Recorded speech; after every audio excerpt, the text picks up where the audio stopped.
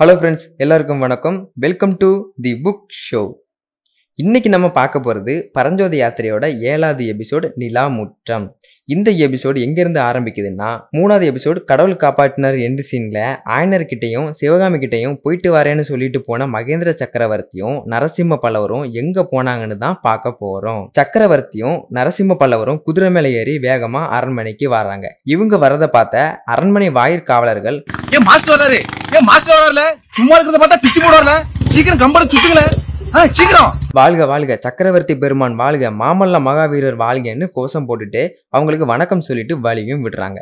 காவலர் கோஷம் போட்டதுல பயந்து போன அங்க வரிசையா நின்ன குதிரைகள் எல்லாம் ஒன்னு சேர்ந்து கணைக்க அவங்க 2 பேரும் வாசலை தாண்டி உள்ளேயும் வராங்க. அந்த நிலா முற்றத்துல எல்லா வீரர்களும் அணிவகுத்து நிக்கிறத பார்க்க அவ்வளோ பிரம்மாண்டமா இருக்கு. சக்கரவர்த்தியையும் குமார பல்லவரையும் பார்த்த படை வீரர்கள் எல்லாருமே ஓன்னு ஆரவாரம் பண்றாங்க. எல்லாரையும் முந்திக்கிட்டு ஒருத்தர் மட்டும் முன்னால வந்து பணிவோட நிக்கிறான். சக்கரவர்த்தி அவனை பார்த்து, சேனாதிபதி, தூதர்களுக்கு எல்லா விஷயமும் சொல்லிட்டீங்கல்ல, புறப்படுறதுக்கு ரெடியா தானே இருக்காங்கன்னு கேட்காரு. ஆமா சக்கரவர்த்தி, எல்லாருக்கிட்டையும் சொல்லியாச்சு. யார் யாருக்கு என்ன வேலைனும் எந்தெந்த பக்கம் போகலாம்னு சொல்லிட்டேன். உங்க கட்டளைக்காகத்தான் எல்லாருமே காத்துக்கிட்டு இருக்கோம்னு சேனாதிபதி ரொம்ப சீரியஸா சொல்றாரு. உடனே சக்கரவர்த்தி அங்க நின்ன நரசிம்ம கிட்ட, குழந்தை, உன்னோட அம்மா ரொம்ப கவலையா இருப்பாங்க, அவங்க கிட்ட போய் விஷயம் என்னன்னு சொல்லிட்டு அப்படியே சாப்பாடையும் முடிச்சுட்டு மேல்மாடிக்கு போங்க, நான் இந்த தூதர்களை அனுப்பிவிட்டு வாரேன்னு சொல்றாரு. நரசிம்ம சக்கரவர்த்தி நைட்டு சாப்பிட்றது இல்லை. ஏன்னா சமண மதத்துல யாருமே நைட்டு சாப்பிட மாட்டாங்க. இப்போ சைவ மதத்துக்கு மாறினாலும் அந்த பழக்கத்தை அப்படியே ஃபாலோ பண்ணிட்டு இருக்காரு. சரி, கதைக்கு வருவோம். நரசிம்மரும், சரிப்பா நான் போறேன், ஆனா எல்லா படைகளும் வர்ற வரைக்கும் வெயிட் பண்ணணுமா, இப்போ இருக்கிற படைகளை வச்சு போருக்கு போலாம்னு சொன்னதும் சக்கரவர்த்தி லைட்டா சிரிச்சுட்டு, அதை பத்தி யோசிக்கலாம் குழந்தை, நீ போய் உங்க அம்மாவை பாருன்னு சொல்றாரு. மாமல்லர் அதாவது நரசிம்மர் அங்கிருந்து போன பிறகு மகேந்திரர் சேனாதிபதியை பார்த்து கலிப்பாக யாரேன்னு கூப்பிடுறாரு. ஆமா, சேனாதிபதியோட பேரு கலிப்பாக யார். சரி, தூதர்கள்கிட்ட சொல்லி அனுப்ப வேண்டிய செய்தி என்னன்னா, தொண்டை மண்டலத்திலையும் சோழ மண்டலத்திலையும் இருக்கிற எல்லா கோட்டைகளையும் ஆயிரக்கணக்கான வீரர்கள் எப்பவுமே ரெடியா வச்சிருக்கணும். நான் செய்தி அனுப்பின உடனே போருக்கு போகவும் ரெடியா இருக்க சொல்லுங்க.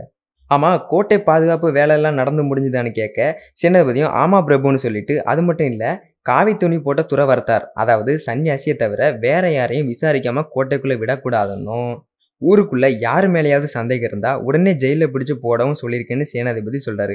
கோட்டை சுவரெல்லாம் சரி பண்ணியாச்சா? ஏன்னா பல்லவ சாம்ராஜ்யம் நிலைச்சு நிற்க இந்த காஞ்சி கோட்டையோட பாதுகாப்பும் ரொம்ப முக்கியம்னு சொல்லவும், பல்லவ சாம்ராஜ்யத்தை பாதுகாக்க காவேரி நதியிலிருந்து கிருஷ்ணா நதி வர லட்சக்கணக்கான வீரர்கள் வெயிட் பண்றாங்க பிரபுன்னு சேனாதிபதி சொல்றாரு. உண்மைதான் சேனாதிபதி, ஆனா அவங்க எல்லாரும் வெறும் கையில சண்டை போட மாட்டாங்கல்ல, அவங்களுக்கு தேவையான வேல்களும் வாள்களும் எங்கன்னு சக்கரவர்த்தி கேட்க அமைதியா நிக்காரு சேனாதிபதி. கீழே சோழ நாட்டில் வாழும் வேலை நல்லா பண்ணுவாங்க போல இருக்கு, யானை மேலே எரிஞ்சு அந்த வேலை நீங்கள் பார்த்தியான்னு சக்கரவர்த்தி கேட்க, இல்லை பிரபு நான் பார்க்கலன்னு சொல்கிறாரு. முதல்ல அந்த வேலை போய் பாரு, மாமல்லர் நரசிம்ம கிட்ட தான் அந்த வேலை இருக்குது. அந்த வேலையில் மாமாத்திரன்னு எழுதியிருந்ததே. மாமாத்திரங்கிற பட்டம் கீழே சோழ நாட்டில் ரொம்பவே சிறப்பு வாய்ந்த பழமையான குலம் தானேன்னு கேட்க சேனாதிபதியும் ஆமா பிரபுன்னு சொல்லிட்டு, ஆனால் பல்லவ சாம்ராஜ்யத்தில் ஆயிரக்கணக்கான வீரர்கள் இருக்காங்கன்னு சொல்லவும் சக்கரவர்த்தி சேனாதிபதி மூஞ்சில் அடித்த மாதிரி, எத்தனை பேர் இருந்தாலும் இந்த வேலை எறிஞ்ச வீர மாதிரி வராது, அந்த வீர மாதிரி ஒரு 1000 பேர் இருந்தா போதும், இந்த கோட்டையை பத்தி நான் கவலையே படமாட்டேன்னு சொல்றாரு. இதெல்லாம் கேட்ட சேனாதிபதி ஒன்னும் சொல்ல முடியாம வாயை மூடிட்டு இருக்காரு. ஆமா சேனாதிபதி, இன்னொரு விஷயம், காவி துணி போட்டவங்களை உள்ள விடலாம்னு சொன்னீங்கல்ல, அந்த கட்டளையை மாத்திருங்க.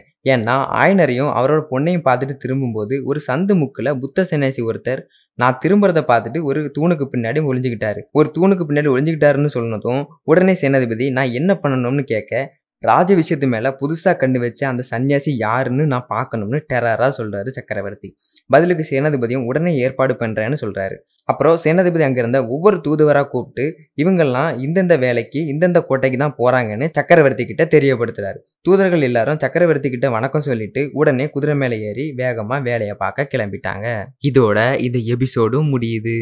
இந்த எபிசோட நல்லா கவனிச்சிங்கன்னா, மகேந்திர சக்கரவர்த்தி அந்த காவி துணி போட்டவங்களை பற்றி, அதாவது புத்த சன்னியாசியை விசாரிக்காமல் உள்ளே விடக்கூடாதுன்னும், ஒரு சந்து முக்கில் சக்கரவர்த்தியை பார்த்ததும் திடீர்னு ஒளிஞ்சுக்கிட்டதை பற்றியும் சொல்லியிருப்பாரு. அப்போது அந்த சன்னியாசி புத்த கோயிலுக்கு போகாமல் ஏன் அங்கே போகணும், எதுக்கு சக்கரவர்த்தியை பார்த்து ஒளியணும், உண்மையிலேயே சன்னியாசி எதுக்கு காஞ்சி நாட்டுக்கு வந்தாருங்கிறத அடுத்தடுத்த எபிசோடில் பொறுமையாக பார்த்து தெரிஞ்சுக்கலாம். டாடா, பை பாய்.